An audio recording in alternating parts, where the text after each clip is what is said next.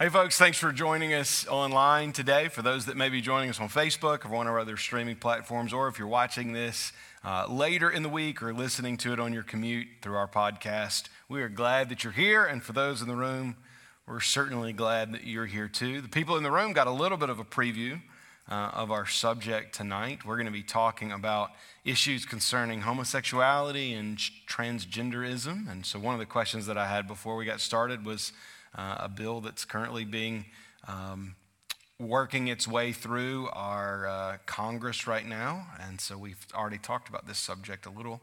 But we're going to talk about it according to the same framework that we have these other subjects in this worldview series, and how we can think about these things biblically and from a Christian perspective. And so I want to open us in prayer before we do that. So let's pray together.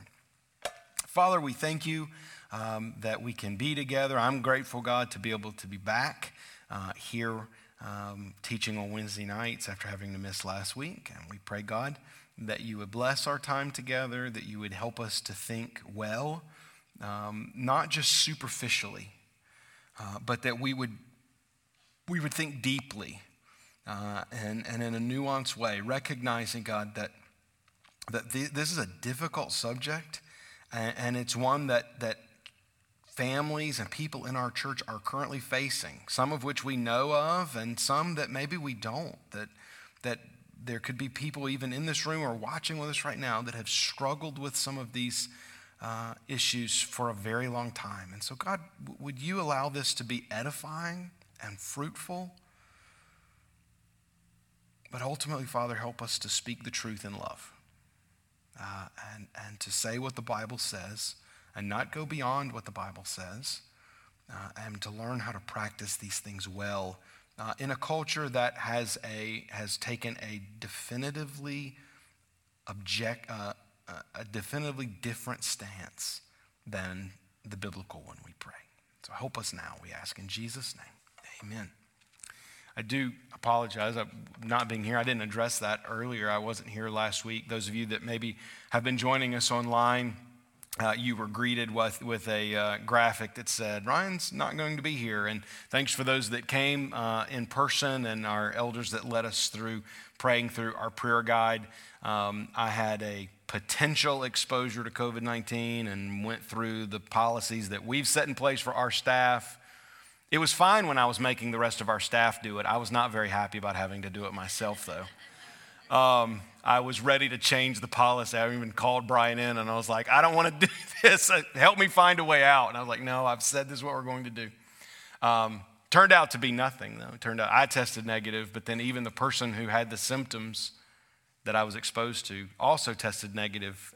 He got his test results after I did. But the damage was done at that point. So I wasn't able to be here with you last Wednesday, but I'm glad that I'm here with you tonight. So our subject tonight is homosexuality and transgenderism. I do want to recommend two books for you. One is I've recommended this series already a couple of times as we've been talking about these worldview issues, the Gospel for Life series. This is the Gospel in Same-Sex Marriage. Some people you know wrote some of the chapters in this, some people you've read or we've taught here before. John Piper wrote one of the chapters in here. A very good chapter in this book. J.D. Greer, the current president of the SBC, pastors of the Summit Church, wrote one of the chapters in this book. Really good chapter. His chapter's on how should the church respond. Al Mohler, the president of the Southern Seminary, wrote the chapter on how our culture is thinking about these things. So this book of this whole series, this book probably has the heaviest hitters as far as names you may recognize, and they do a good job. That whole series is really good. They do a good job. Another book is What Does the Bible Really Teach About Homosexuality? This is written by Kevin DeYoung. Kevin DeYoung is a Presbyterian, but we won't hold that against him. He pastors a Presbyterian church down in Charlotte now. For a long time, he was in Michigan, and for a brief period was president or something like that of the Charlotte Reformed Theological Seminary. Very good thinker. And what he addresses in this book, one of the reason that I'm recommending two books, the thing that DeYoung does that's so helpful in this book is he addresses the liberal opinion, and I'm using liberal as in theologically liberal opinion, that the Bible doesn't really talk about homosexuality in the way that we think it does. And so he goes chapter by chapter, really like head on for the most of this book in saying, all right, well, let's address what does the word homosexual really mean that's used in Scripture. Let's address Jesus' silence on the subject. Let's address the Levitical law. So if you've ever been asked some of those questions by friends or relatives, or maybe you've even thought about some of those, you've run across them and somebody's challenged what you believe the Bible has said, and they've asked you some of these questions, because some of these people have developed some really clear and articulate talking points, and they're really, really good at saying, oh, well, that's not what Paul meant, and oh, Jesus never said that, and oh, the law is gone, right? This book's great, just really, really good at answering those questions. Both of these are really, I never recommend books that I don't think are easy to read. Both of them are really easy to read. So more from a cultural standpoint, definitely biblical, but more from obviously it's about life and culture, that series is, and this more from a biblical standpoint. I don't have a book. I am going to talk about transgenderism. I'm just going to cover everything that is LGBTQ, okay? And the T in that is transgender, and so I am going to talk some about transgenderism. What I realized as I was preparing for this is I don't have a good book on that subject. I thought I had one. I could almost picture it in my mind, but I don't know what it is, or maybe I dreamed I had one. I don't know. And so I need to add to my library on that subject. I have done some reading on it, but it's been all online, blog post, article kind of reading on that subject. So if I do come across a good one, I was going to ask some friends and see if some other guys have read something. If I do, I'll make a suggestion maybe in the coming weeks on that. So we're going to follow the same course that we've followed over the last several weeks in thinking about these subjects, because I think this has been helpful. And I also think it's helpful to kind of follow that same pattern every week because it helps you, hopefully, develop as we talk about developing a biblical worldview, it helps you develop a metric whereby I'm not going to cover every subject that there is to cover, but you'll be able to then begin to think through some of these same things. And so maybe you'll ask some of these same questions like, how did we get here as a culture? What does the Bible say? How does the gospel interact with this? How does the church need to then respond? Those are kind of the conversations that we've been having week in and week out. And I think by demonstrating that to you over and over, hopefully it will help you. Although I do recognize that particularly in this first section, a lot of this has become a repeat in that the decline of morality within Western civilization that took place for much of the 20th century and has really sped right on down that track in the 21st century really finds a lot of its roots in the same place. And so what led us towards the same position, for instance, that our culture has had on not valuing life in the womb are really a lot of the same root causes that have led our culture to having the same new understanding of sexual morality. And so, but I just still want us to be able to think how Western civilization has progressed over the course of the last 100 or so years concerning this subject. It's important to remember in the first part of the 20th century, while liberal elite institutions had already transitioned in towards humanism and naturalism, the culture as a whole in the United States, outside of maybe some prominent East Coast and West Coast cities, did not begin that transition until the 1960s, when we began to see a major shift away from moralism and towards humanism. I called this in the talk on the subject of life, narcissistic hedonism, that the whole goal was to please myself, right? That I'm only consumed and with me and what I want is what's going to make me feel the best. And so that really became the dominant view, humanism being the worldview, that humanity is the pinnacle of not God's creation, but humanity is the pinnacle of all things. and that human thought and human pleasure is what matters the most. Well, that began to permeate into American society, big cities first, West and East Coast first, then down into smaller cities in the Midwest and the South and the Southwest over the course of some time. But prior to the sexual revolution of the 1960s, the only positive view of sex was within marriage. Now, that doesn't mean there weren't people having sex outside of marriage before then, right? We've all heard of the Roaring Twenties, and I wasn't alive. I don't know that anybody in here was alive during the Roaring Twenties, but we've all at least seen enough World War II movies, right, even into the 30s and 40s to know that young people were promiscuous during that time. But it was not seen as a moral act by society as a whole. It was recognized by society as being other than what people should do. It was frowned upon, looked down upon, until the sexual revolution of the late 1960s leading in the 1970s, where it became more of the social norm for people to have sexual partners outside of marriage.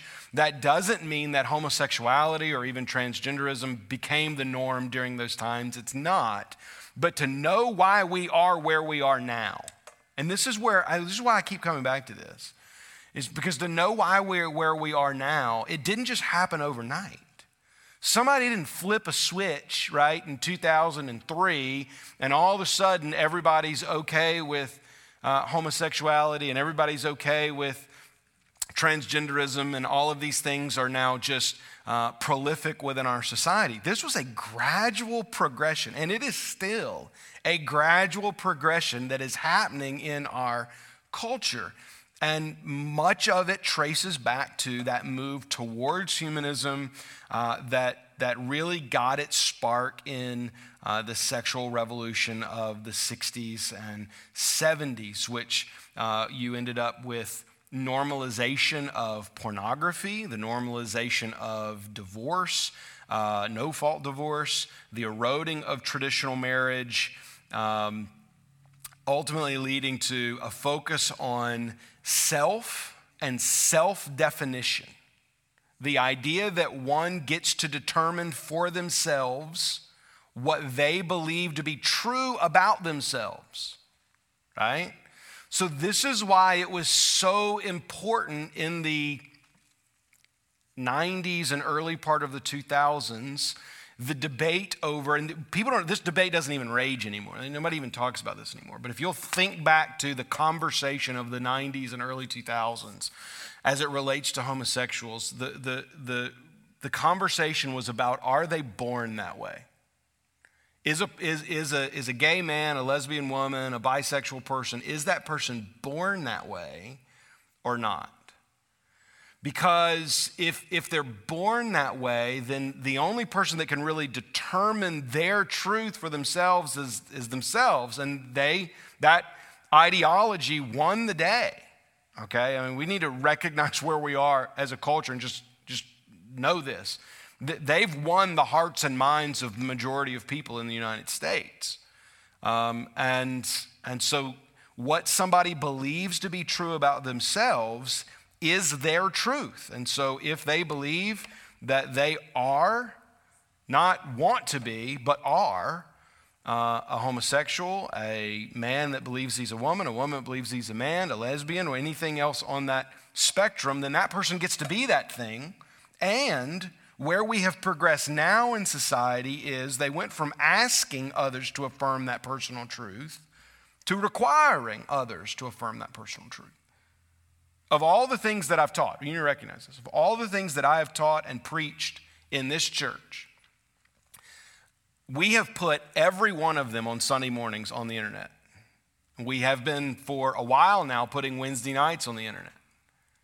This is the first one that I think runs a decent risk of being taken down. Do you know that we've never been edited? I mean, listen, I proclaim the gospel and that sin is sin on Sunday mornings. We've never been edited. We've never been taken down. None of that has ever happened on any of our streaming platforms, on social media. This one could be, because this has become a position where you do not get to just say, well, I disagree with you anymore. If someone believes this to be true about themselves, we are now being told by society that you must affirm that, which is why the question of the Equality Act is so important. Because what the Equality Act ultimately is attempting to do is to make federal law that says you've got to recognize somebody's truth as truth, even if your morality, your religion, and it's not just evangelical Christian religion, by the way, that would push back against this, but we should and will be on the outside looking in as it relates to our culture's position. So that is where we are. We have to understand that this isn't a war, a battle that is even really being fought anymore. We've lost it. And I don't, there are some things that I think are important for us to understand through that. And we're going to get to some of those things as we talk about the church's response. But I do think there are a lot of Christians that are still holding on to the idea that somehow we can restore moralism instead of humanism to Western civilization. I'm of the opinion, and I'm of the conviction that ship has sailed. Now, that doesn't mean that the gospel won't change lives and that we couldn't see a revival, a gospel movement. But listen, I think the day of our culture, non-Christians, which is who it was in the early 20th century, you had a lot of non-Christians who were acting moralistic, okay? I think that day is long gone, and I don't think it's ever coming back. And I think that's what a lot of Christians are fighting the wrong battle. They're fighting the battle to bring back something instead of actually fighting the real battle, which is the hearts and minds of people as it relates to the gospel of Jesus Christ. And so I'm going to end talking about that battle a little bit, but I think recognizing where we are as a culture is really important. So what does the Bible teach concerning LGBTQ issues? First, and I'm just going to use that terminology, folks, because that's the terminology that our culture is using. I don't see any reason to not. Those things stand for lesbian, gay, bisexual, transgender, queer persons. Okay, it's just easier to say that. All right. So LGBTQ. What does the Bible teach? LGBTQ persons, no matter how far they deviate from the created order, are still human beings worthy of dignity and image bearers. We have addressed this in several weeks. As we've looked at what the scripture has to say, anytime we're dealing with people, it's important for us to understand the Bible demands that we ascribe dignity to every human life. Whether that human life is still in the womb, whether that human life is disabled and requiring care, whether that human life is at the end of their life, as we were talking about issues of life, or if that human has made the decision to act in such a way that is completely contrary to the Word of God. They have still not strayed so far that they are without dignity as a human being. They have still not strayed so far that they are no longer image bearers of God. And I begin with that just to reset our brains sometimes, because we want, it's easier for us to be us versus them. It's easier for us to be tribe versus tribe, which is why tribalism is so popular in the United States now, is because it's an easy default position. This is my team, and anybody not on my team is the other team, and we dehumanize them. And I don't want this. If you're someone in this room that struggles with this, you have loved ones that struggle with this, you're watching this right now and you struggle with this, know this. I affirm that you are a human being, and you equally bear the image of God with every other person who God has ever placed in his creation. And we should affirm that, and we should recognize that is true. However, the Bible also teaches some things about the actions that LGBTQ people take. First, any sexual relationship outside of a one man, one woman union in marriage is sinful. I could rephrase that and say this: every. I used the word any, and as I said it, I went, is the word every better? It may be better. Every sexual relationship any kind of sexual contact outside of the way that God designed marriage to be, in a committed marriage relationship between one man and one woman, is sin, and we must call it that. Now, Romans chapter 1 helps us here. It helps us as it relates to homosexuality, but it's going to help us in some other things too. Let me start reading here in Romans 1, starting in verse 24. Therefore, God gave them up in the lust of their hearts to impurity, to the dishonoring of their bodies among themselves, because they exchanged the truth of God for a lie and worshiped and served the creature rather than the Creator, who is blessed forever. Amen. For this reason, God gave them up to dishonorable passions. For their women exchanged natural relationship for those that are contrary to nature, and the men likewise gave up natural relationships with women and were consumed with passion for one another. Men committed shameless acts with men and received in themselves the due penalty for their error. So, really clear description of the results of a depraved mind. Now, who has a depraved mind? Every human being that has ever been born has a depraved mind. One possible result of a depraved mind is what Paul paints here: sexual sin, sexual deviance. This men having sexual relations with other men, women having sexual relations with other women. He is very clear. There should be no debate on what the Bible teaches. The Bible clearly teaches that this kind of sexual behavior, and this is sexual behavior outside of marriage, the way God defines it, is sinful. But Romans 1 also helps us to put it in context, because if we keep reading in Romans 1, we read this. Now, I read verses 24 through 27. I'm going to pick up directly in 28, okay? I'm not skipping a whole bunch of stuff. This is immediately following. And since they did not see fit to acknowledge God, God gave them up to debased minds to do what ought not be done. They were filled with all manner of unrighteousness, evil, covetousness, malice. They are full of envy, murder, strife, deceit, maliciousness. They are gossips, slanders, haters of God, insolent, haughty, boastful, inventors of evil, disobedient to parents, foolish, faithless, heartless, ruthless. Though they know God's righteous decrees and those who practice such things deserve to die, they not only do them, but give approval to those who practice them. Now, if in verses 28 through 31 of Romans 1, you can't find yourself, I'm not really sure you're being fully honest with your own depravity. And I'm talking about yourself before Christ and your own proclivity towards certain sins. I mean, that's a pretty good list right there, right? Envy, murder, strife, deceit, malicious, gossip, slanders, insolent, haughty, boastful, disobedient to parents, foolish, faithless, heartless, ruthless. Like, one of those words very, very likely describes you without Christ. And that list directly follows what he has said. So Paul could have taken any one of those things and expounded upon it like he did the sin of homosexuality.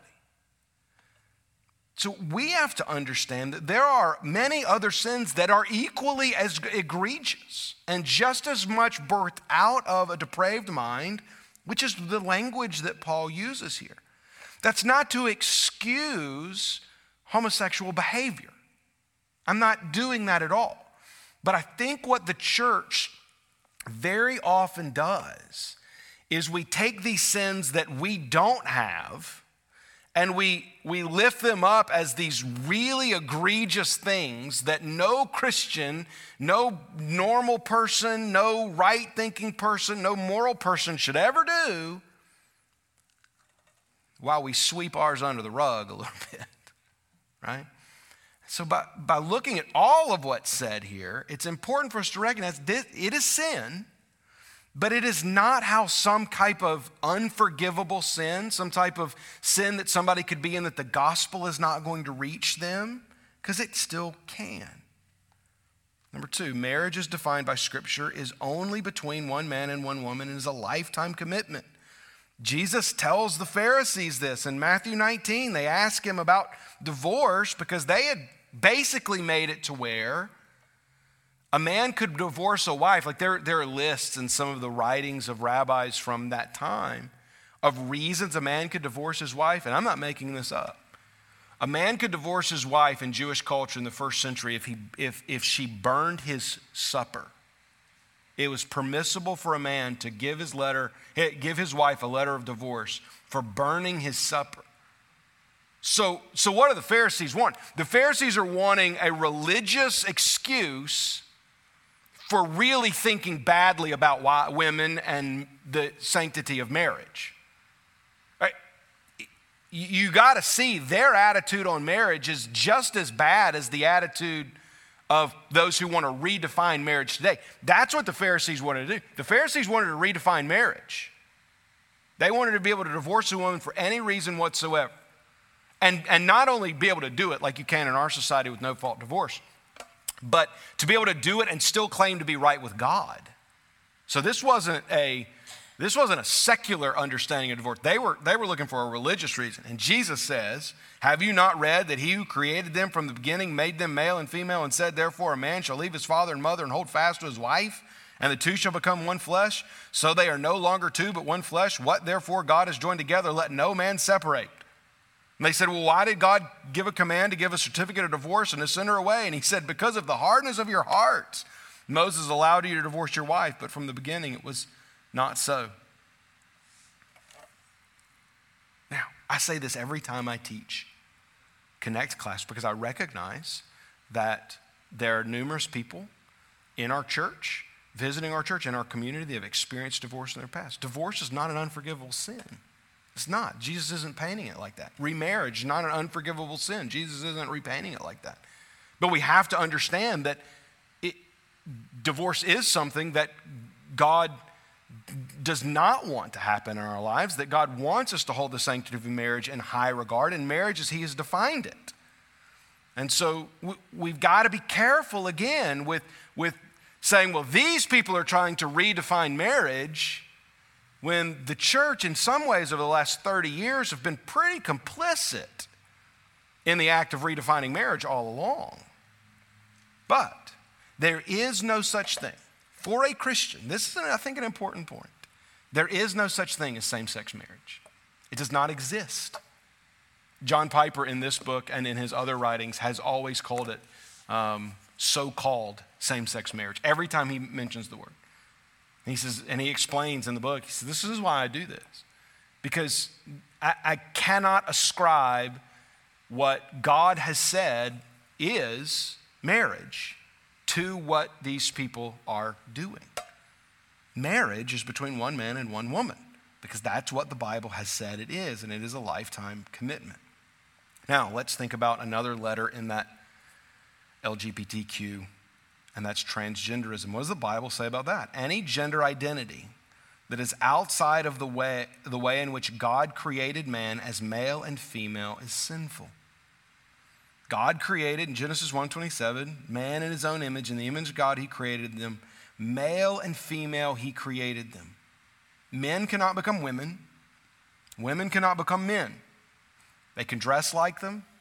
They can take hormone therapy to suppress and repress certain biological functions. They could even have surgery to make themselves look like someone. They can change their paperwork. But at the end of the day, if God made someone a man, that person is a man. If God made someone a woman, that person is a woman. And this, even more so than the question of homosexuality right now, is almost rising above that of the level of importance to the secular society, right? To look at someone who has made this transition and to not give them, in their words, the kind of respect that they deserve, because they are the ones who get to determine who they are, what their gender is, has become a major issue within our society. It's not going to get better anytime soon. But what does the Bible say? That's the question we have to ask. The Bible says God made men and God made women. Now, what does that really mean, though? It means that in the big picture of what makes a man and what makes a woman, it doesn't mean societal gender roles, right? So gender roles have always been somewhat fluid from one, and I'm not saying gender is fluid, okay? Because that's terminology that's being used in our culture. But the roles that men and women have filled from one society and one culture to the next often change. And we need to recognize that only how the Bible defines men and women is what matters. It's not, so in some cultures, manly men hunt. And if you don't hunt, then you're not a real man, right? Well, that kind of thinking actually does damage to the cause, to the Bible's understanding of men and women. A man doesn't have to like to hunt. A woman doesn't have to like to bake cakes. They may, but there's nothing that says they have to like doing these things that for a long time in Western civilization, Elizabethan understanding, right? We got all this stuff from Europe. We kind of had these, for a few hundred years, these defined roles, and anything outside of that was seen as abnormal. But that's not what this is about. This isn't about saying that a man has to like to do certain things or that a woman has to like doing certain things. It's to say that the way that God made a person is the way that he made them. Now, it is also important to recognize there are very rare medical circumstances where from birth, some ambiguity about a person's sex exists. I get this question sometimes from people, well, what about those who have one of these rare medical circumstances where maybe they have both reproductive organs? Or what about one that may not have any visible? And these type of situations exist. They're rare, but they do exist. And we have to approach this and understand from a doctrinal point of view, right? So we just think biblically about this. Why does it exist? Why does anything wrong with me or with you, anything abnormal exist? It exists as a result of the fall. Doesn't mean that person did something to deserve that. Doesn't mean that person's parents did something to deserve that, right? But anything that would exist outside of perfect created order the way that God made it, it's because of the fall. And so we first say that this is not the way that God would have intended it then, but it is certainly a result of the fall. But they are the way God made them now. And we can affirm that they are still image bearers of God, that they are created in the image of God, that they are worthy of full dignity. And we can recognize that they're faced with difficult choices and choices that they'll need to make, that parents will need to make. And we can support them in that without making this person have to feel like they don't belong.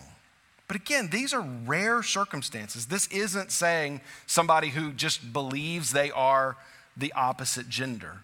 This does not happen as often as as some might think it does. It's also important to look and see what the Bible has to say about desire versus action. Because same-sex desire, the attraction towards someone of the same sex for a lesbian or a gay person or even a bisexual person, or even the attraction for a transgender person or a person that has that kind of attraction to say, maybe I want to be the opposite gender, isn't the same thing as actually practicing the lifestyle. Listen to one of the places that Paul talks about homosexuality and see if you can pick up on the important word here. It's in 1 Corinthians chapter 6, verses 9 and 10. Paul writes, "Or do you not know that the unrighteous will not inherit the kingdom of God? Do not be deceived, neither the sexually immoral, nor idolaters, nor adulterers, nor men who practice homosexuality, nor thieves, nor the greedy, nor drunkards, nor revelers, nor swindlers will inherit the kingdom of God." The important word there as it relates to homosexuality is the word practice of homosexuality. All of these are active verbs. These are things people do, right? The sexually immoral practice sexual immorality. Idolaters practice idolatry. Adulterers practice adultery. These are acts that people do. They're lifestyles that people live. And so we have to be willing to have enough nuance in our conversation to realize, and this might be difficult for some of you, but I think it's going to be helpful for if you can get to this point where you recognize that there are going to be people who desire holiness, who have been changed, radically changed by the gospel, who struggle for the rest of their lives with an attraction that you'll never understand.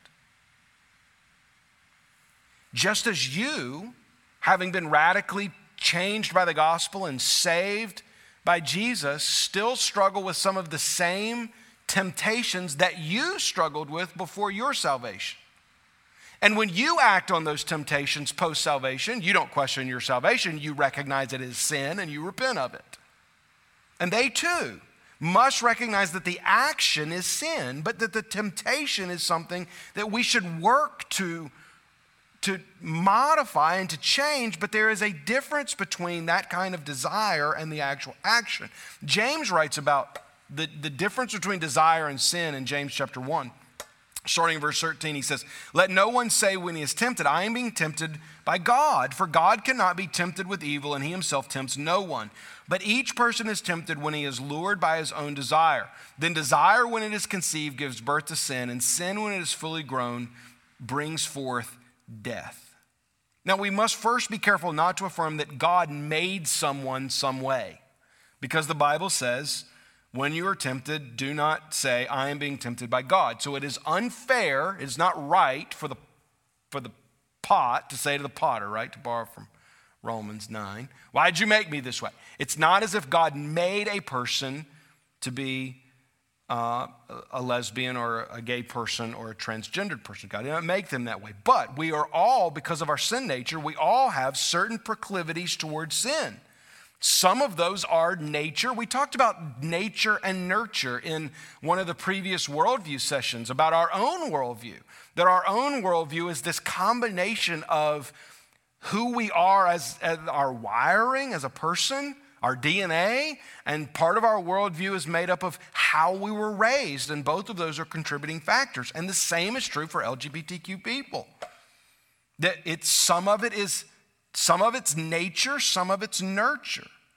But all of it is desire, which then he says, and this is the next thing that's important here, when it conceives, gives birth to sin.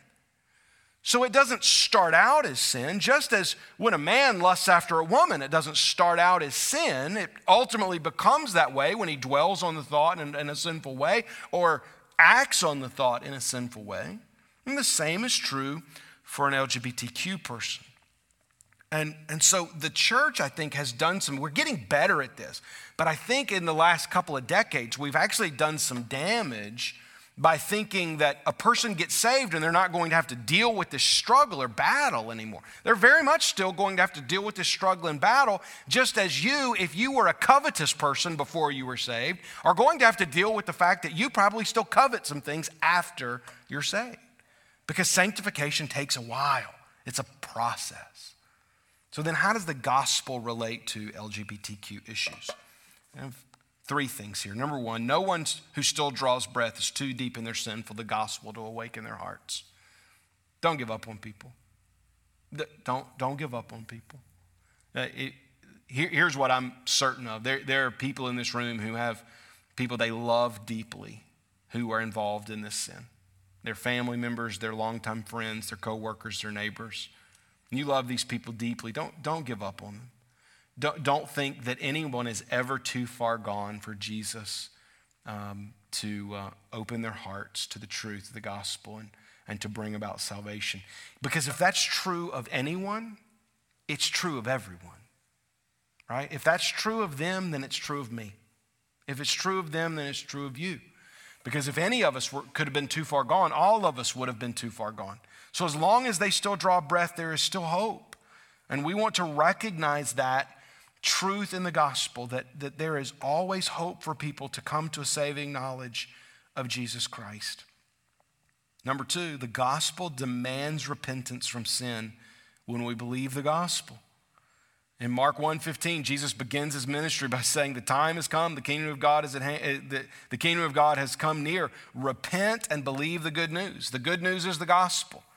But notice to what Jesus ties there. He ties directly to believing the good news, an act of repentance. That word repent in the Greek literally means to change the way that you think.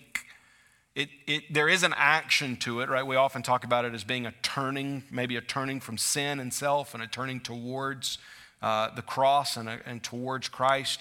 But it's something that begins up here, just like sin does, right? Sin begins, as James 1 says, is that desire in your mind, and then when that desire conceives, it gives birth to sin. The same is true. Repentance begins, well, a step back.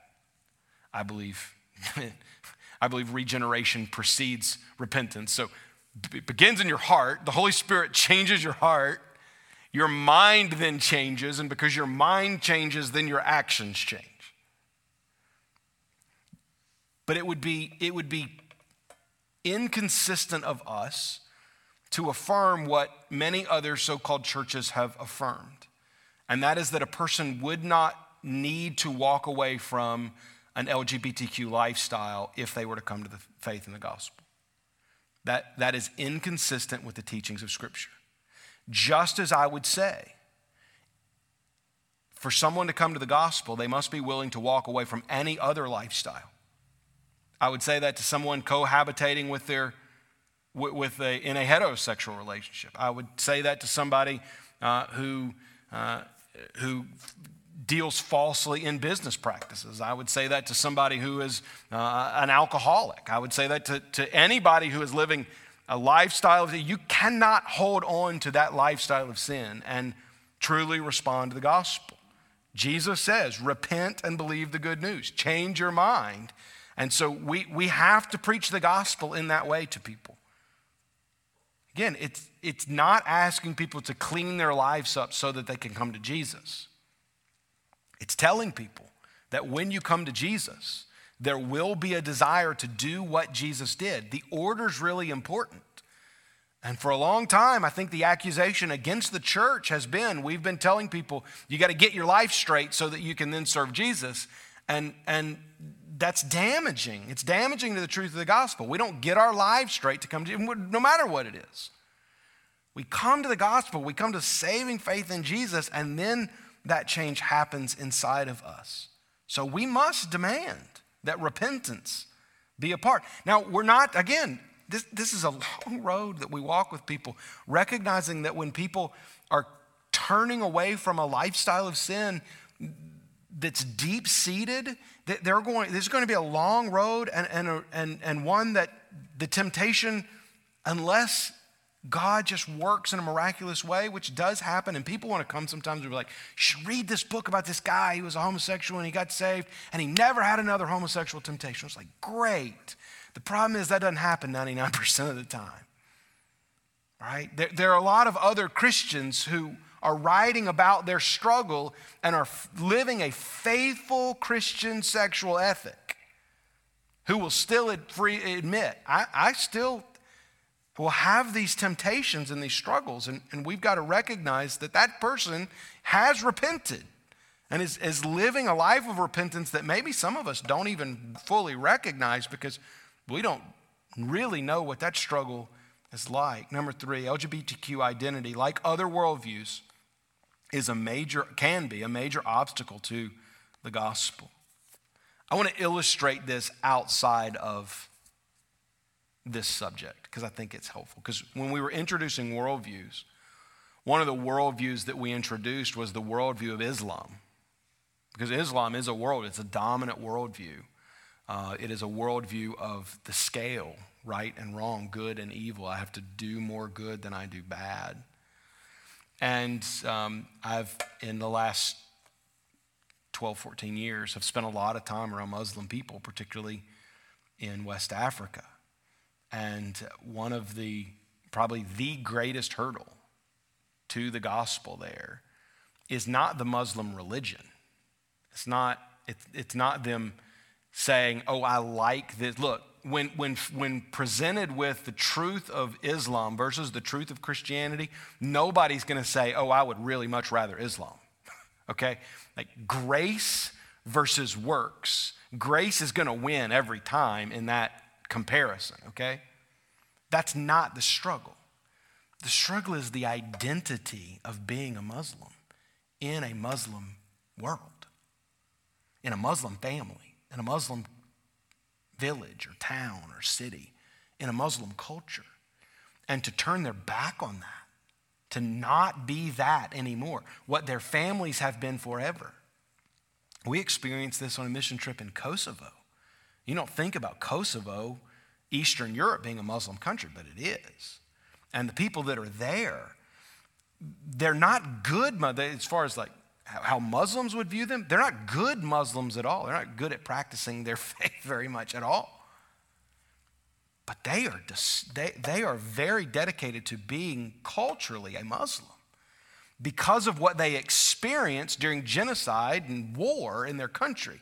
To turn your back on that is to turn your back on your grandfathers who gave their lives so that you could be that ethnic minority in that part of Europe. The same is true within the LGBTQ community. Because it is a worldview and because it is an identity worldview and one that people so distinctly tie their defining characteristics to, it becomes very difficult because it becomes that thing that defines them. They are above everything else a homosexual person, a transgender person, a bisexual person.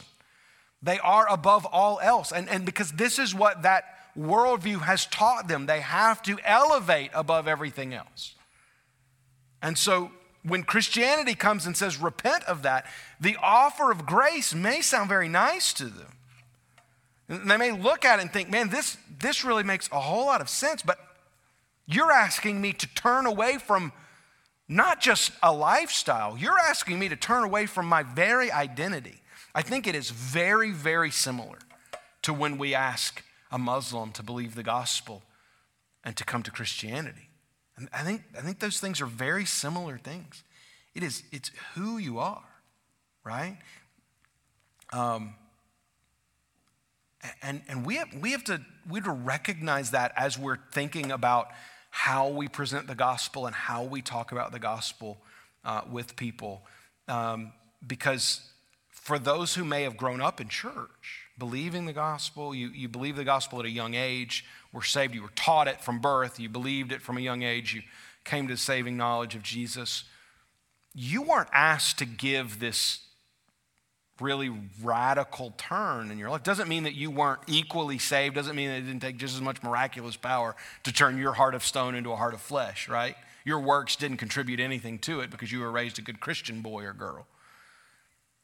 But because so many of us weren't asked to make this like radical lifestyle altering, identity shattering decision, we don't understand what we're often asking people to do. Doesn't mean we shouldn't ask them to do it. Doesn't mean the gospel doesn't demand we do it. It just means we need to go into it with eyes wide open of who they really are, of how challenging it would really be because of where they have found their identity. You have to remember, a lot of these people, I mean, when you look at statistics on this, I mean, a lot of these people have significant family and home life issues, and they have become who they've become because they found a group of people that were accepting of them.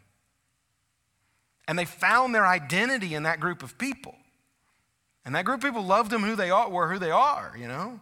And so because they loved them for who they are and they found their identity there, it's a big ask, like it is from other worldviews. Finally, number 4, the church's actions concerning LGBTQ issues. Now I have 5 things here, so I'm going to have to move relatively quickly. Number 1, be loving without being affirming. That may sound contradictory, and if somebody's watching right now who disagrees with me on what the Bible says about homosexuality, they're probably screaming at their computer screens right now. You can't do that. If you're going to love somebody, you have to love them for who they are. And listen, be loving. I think that needs to be our action regardless. I think the church is getting better at this. In a myriad of ways, we're getting better at this. I think it's an indictment on the church that we were shunning young girls that got pregnant back during the 20th century. right? We were hiding in the closets, sending them off to live with aunts. We were embarrassed of them, acting like they couldn't come to church. Now we're throwing baby showers for single moms through the Crisis Pregnancy Center. And listen, not affirming the lifestyle choice that got them to where they are, but loving them. Now, how do we take that same thing, that same principle, and apply it to these issues, right? That's how we have to think as a church. How can I love these people without saying your actions are right in the eyes of God? How can I do that? And it's a difficult conversation, but it's one we need to be willing to have. So we're loving without being affirming. Now, I think the closer you get to a situation, the more difficult this becomes. Is what words do you use and where do you go and what do you do, right? But the key to this is to love people while still making clear that I'm not saying I support what you do. And this should be the way that we interact with anybody who is living in sin. I love you. I'm going to continue to love you, but I'm not going to affirm the action.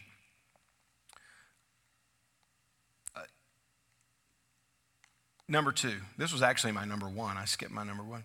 Be loving. I had 2 be lovings. Be loving while speaking the truth. It works fine as a number 2 as well. Ephesians 4:5, rather speaking the truth in love. Listen, the truth is loving. Lies aren't loving. But the truth can be spoken in such a way that it is not loving. We've all experienced this in our lives. Like somebody has tried to tell us something that was true and we needed to hear, and they came across as hateful and condemning, and we didn't want to listen to what they had to say, did we?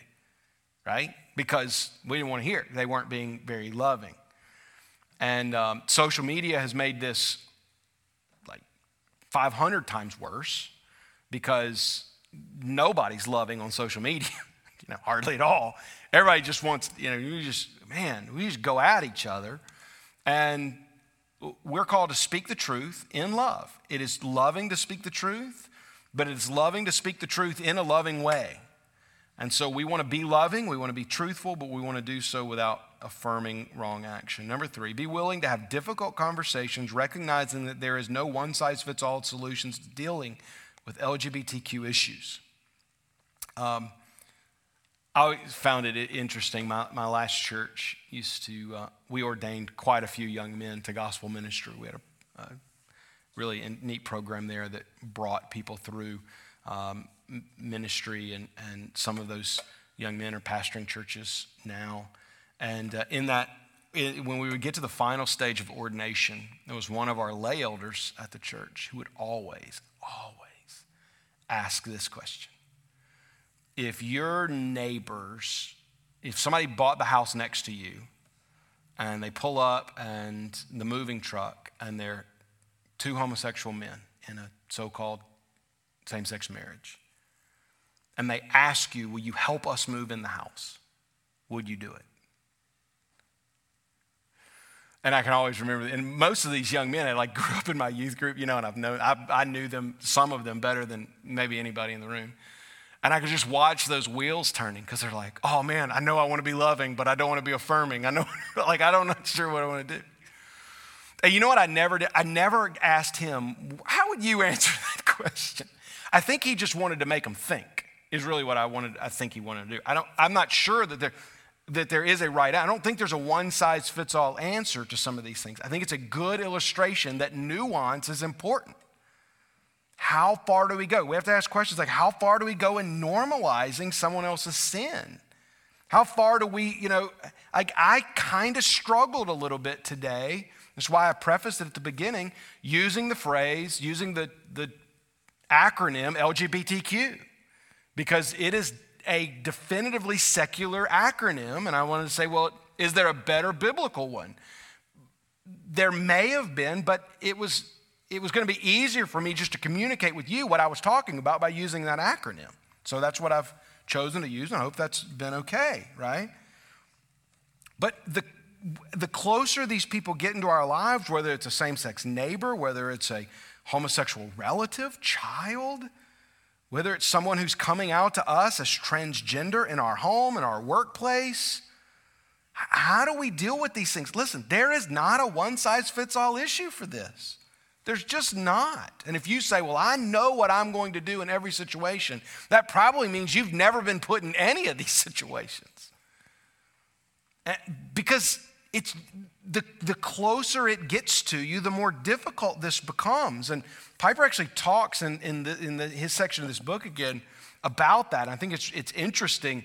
He talks about transgenderism and names. And am I going to call someone by? No, wait, it's not in this book. It was in something he wrote on Desiring God about names as it relates to someone who has transitioned from male to female, and what name are you going to use?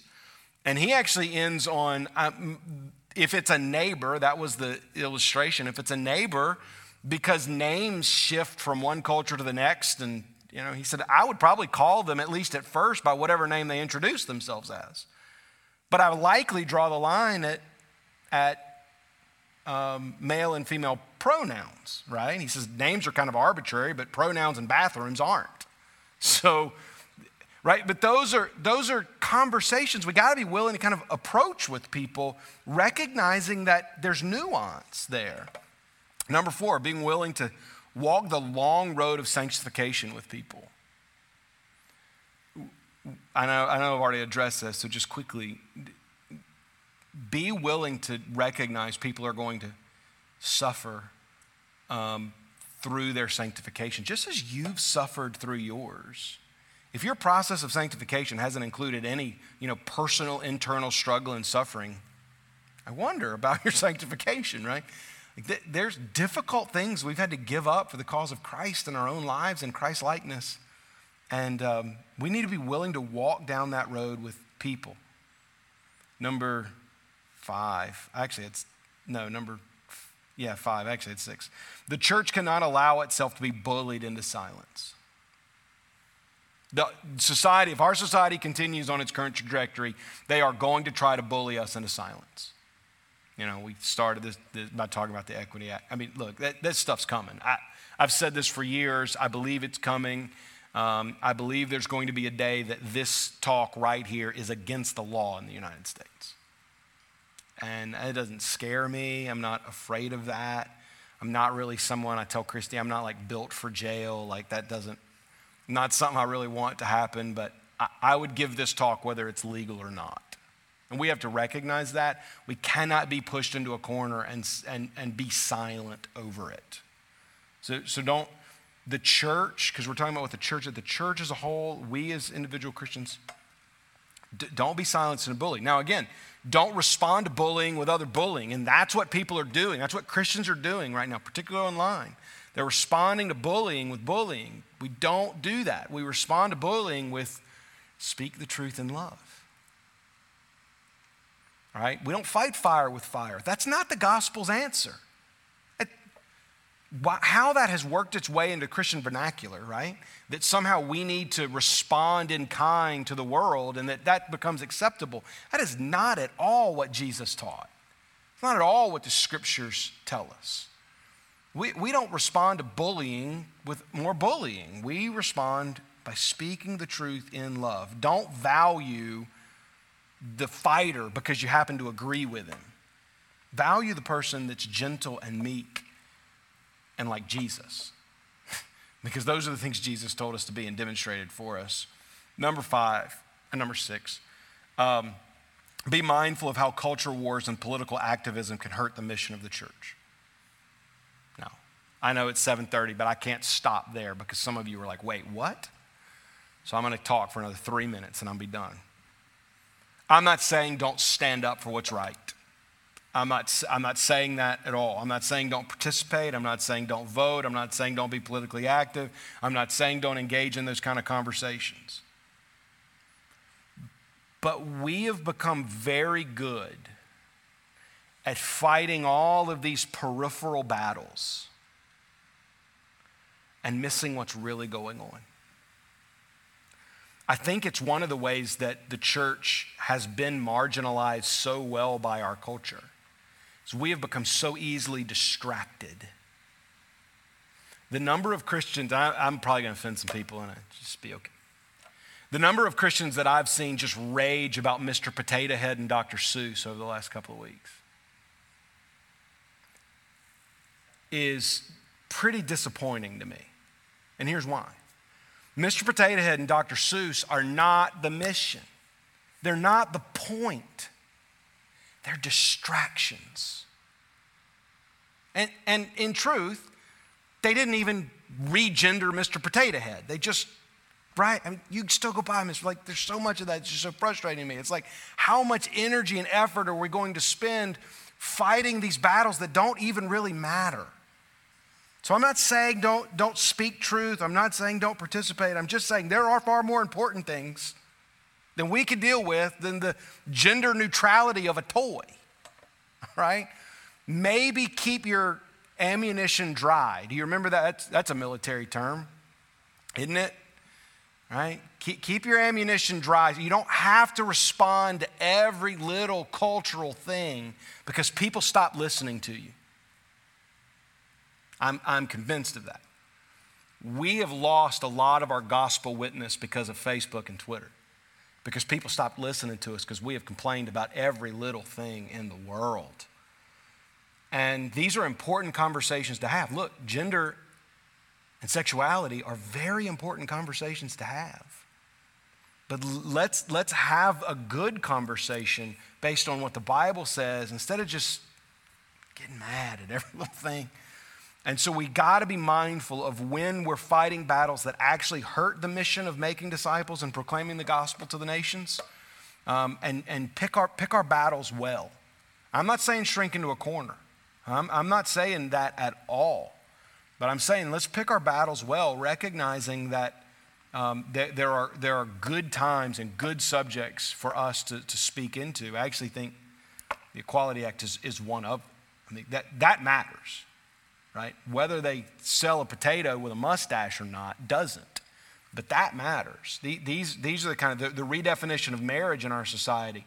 I was for the church battling for traditional marriage. I wasn't at this church during that time, but I was for the church doing that because that mattered. We need to do things that matter. We need to do it in love, speaking the truth to people. I know, look, I only had an hour. I didn't cover nearly. Some of you are dealing with this in your own homes, your own families, your own workplaces, and I didn't deal with nearly enough. But I've recommended some good books. I am going to try to find a good transgender book and recommend that. I mean, I even recognize that a lot of you are like government employees where you're mandated of what kind of language and pronouns and verbiage and things you can say. Like, there's just so much that's difficult about this. So I've probably just barely skimmed the surface, but I hope I've given you some good resources and a little bit of encouragement, and hopefully we think biblically about this. So let me close this in prayer because I've already gone over. Thank you, God, that you spoke to us clearly. Would you help us to speak clearly in love to people? Truth, but loving. Walking with people the long road. Demonstrating the patience that Christ demonstrated to us and the patience, the great patience that he had with his disciples. The great love and care that he showed for prostitutes and tax collectors and sinners.